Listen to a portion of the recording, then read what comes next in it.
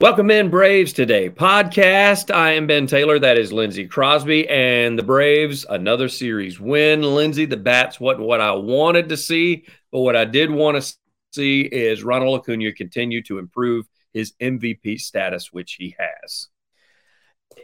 At this point, I'm convinced Ronald Acuña Jr. could do just about anything on a baseball field. I mean, if you told me Ronald Acuña went 4 for 5, and not only did he hit for the cycle in those 4 hits, but each one was caught by a different former player in the stands, I would believe you. Yeah. It's just that's how good he's been this season. He has, because he didn't have a stellar day as far as the final game of the series. He was 0 for 5 from the plate. But the fact that you walk through what took place in the extras when he had to put out at third, and you know everybody's telling him he's tagging, and even Ronald's post-game comments where I don't think they were. Some people probably took him as cocky.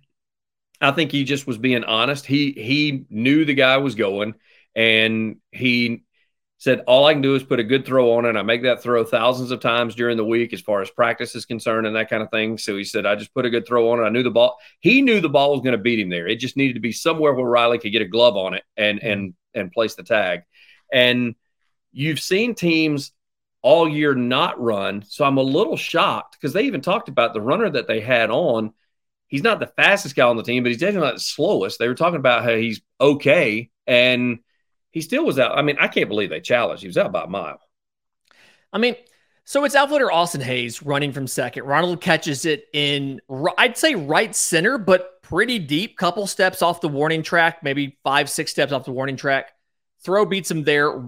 Little offline. Riley makes the great play. I understand challenging because you're just grasping for straws and you have the challenge and you might as well use it. But like you said, I mean, he was out. And we all knew he was out. The ball beat him there. It was close enough, like you said.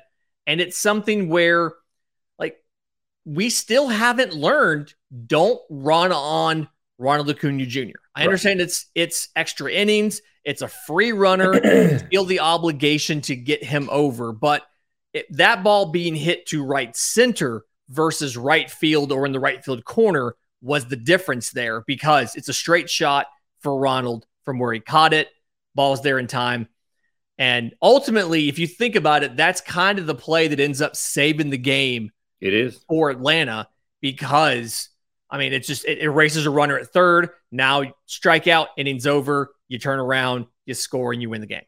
Harris said that. He said as soon as it was done, I mean, he said the momentum change, just the feel amongst the team changed immediately when that took place. So that's another reason where I'm not sure why they ran. I'm sitting there thinking, all right, if he throws him out, this is going to be a huge momentum boost for Atlanta. Now, I get that their thought process is if he doesn't throw him out, it's a huge momentum boost for the Orioles, but the Braves still get to bat. Now, the bats weren't working that great as far as today is concerned, so maybe they were taking that into account as well. Too many offers, as when you look at the box score that going down the line, and the 0 for 5, Riley still having a little tough go of it. He did not hit the ball that hard as far as the final game of the series. Another guy you don't run on, and he got a blow as far as the final game of the series, came in late to pinch hit and stayed in the game, is Murphy, who still behind the plate is a guy that you just don't want to run on. Going into this season, the consensus number one catcher in baseball was JT Realmuto. Wasn't really a conversation. Wasn't a debate. It was, he's number one. And I think Sean Murphy's the first person to legitimately challenge that, because he not only is one of the best OPSs in all of baseball, he's playing almost every day. And even a day where he's off, he's able to come in, pinch hit. He doesn't get on base when he pinch hits, but enters the game, makes an impact on the game like that defensively. At this point, if you are able to steal a base on Sean Murphy, it's because you're stealing off the pitcher. You're not stealing off of Sean Murphy. It's something in his timing, the pitch selection, how long it takes him to get to the plate, because Murphy's going to beat you there with the ball, and it's going to be close enough for Ozzie to make the tag. Yeah, it's one of those things where There was one incident that on the final game of the series where he didn't even throw down. It was because it was completely stolen off the pitcher. And so that's when you know right there, it's like if he doesn't have the confidence in his arm to be able to get it down there, then you know that the guy had the base stolen. And it's baffled me. I know we keep preaching about him, but it baffles me that, and maybe the situation wasn't great out in Oakland. I know we've said that before, but how he was kind of overlooked by a lot of people. But it seems to be that he has found a niche with the Braves because he's leading just about every catcher in every statistical category.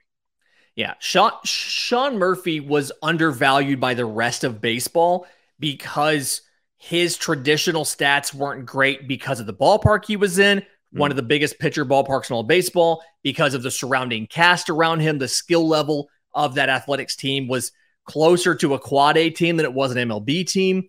But by all objective measures, whether it's StatCast on arm strength, on framing, on actual production, hard hit rate, all of that stuff, he's one of the best catchers in all of baseball.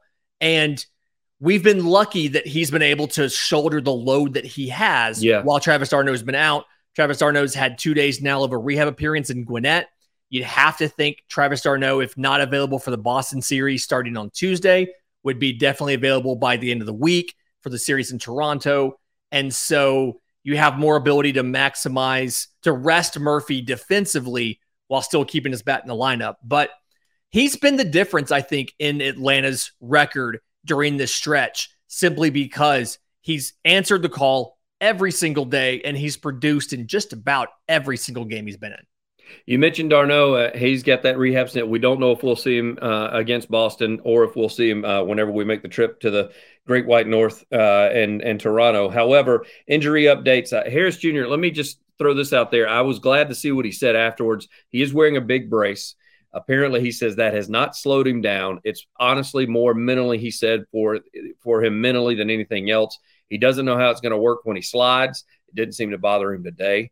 As far as what he was able to put on the field. But there's some other injuries that do concern me, one of which is where are we on Wright possibly coming back? And I ask that because now there's rumor that Fried is dealing with issues day to day.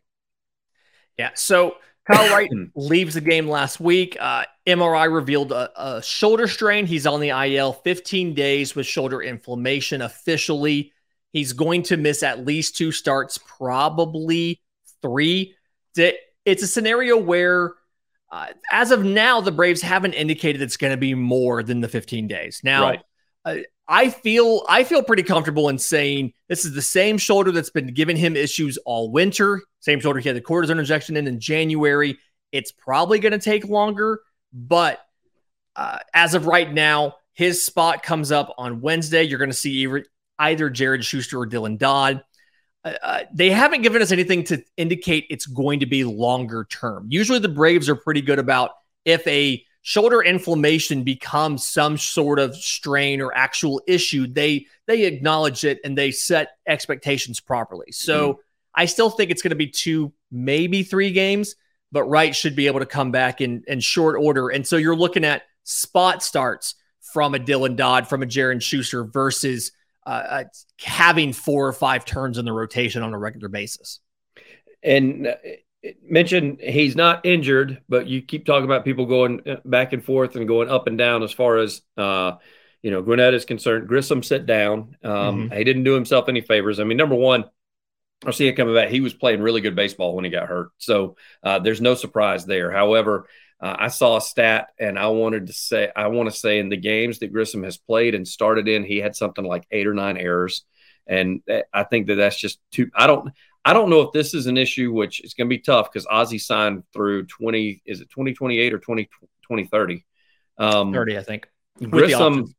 Grissom seemed more comfortable at second base last year, filling in for Ozzie, than what he seems at shortstop now.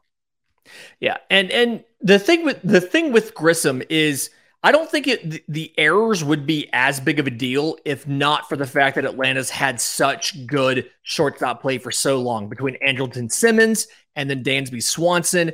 Atlanta fans have gotten spoiled with how good the shortstop play has been. I wrote a piece up talking about this when the transaction happened on Braves Today, And outs above average is the StatCast stat from MLB.com that talks about defense and kind of grade that out.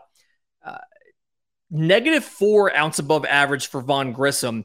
He's the third worst shortstop in baseball. But the issue with that is outs above average is a volume stat. The more you play, the more outs above average you can accumulate negative or positive. So already being third worst, despite having less than 20 games as a starting shortstop, tells you Vaughn Grissom was just not ready to be the starter. And Ron Washington spoke about it after the series, discussed the fact that he wasn't ready. He's going to go to AAA. He's going to play every day as the shortstop every day in AAA. But honestly, Vaughn, for the first time, they admitted they don't know if Vaughn is going to make it as a shortstop or not. And you got Shoemake, who he botched a ball or two when he was in there. But when you're making your major league debut, I'm not going to fault anybody for that, because you're wide-eyed, bushy-tailed. You're expected to. That's one of those things where you hear in the movie Moneyball, the character that Chris Pratt plays, they're in the kitchen and David Justice asks him, says, "What are you most scared of?" He said, "I'm absolutely frightened to death that the ball's going to be hit to me." So it's one of those where when you make your major league debut, you got to think that Shoemake was probably thinking, do not hit it to short, at least for the first few innings. Just let me get everything in, take it all in, get a few at bats under my belt, and then you can start hitting balls at me. And so I didn't fault him for that. But it's good to see Arcia back in the lineup. Now, next up for the Braves, they get to stay home, get a random rest day, which is good, because I think that's something that's needed. And they don't have to travel on a rest day, which is awesome. Mm-hmm. And so they'll play host to Boston and the Red Sox. And the thing that is interesting about this is Boston's not having the greatest of years right now. However, they always seem to play the Braves tough.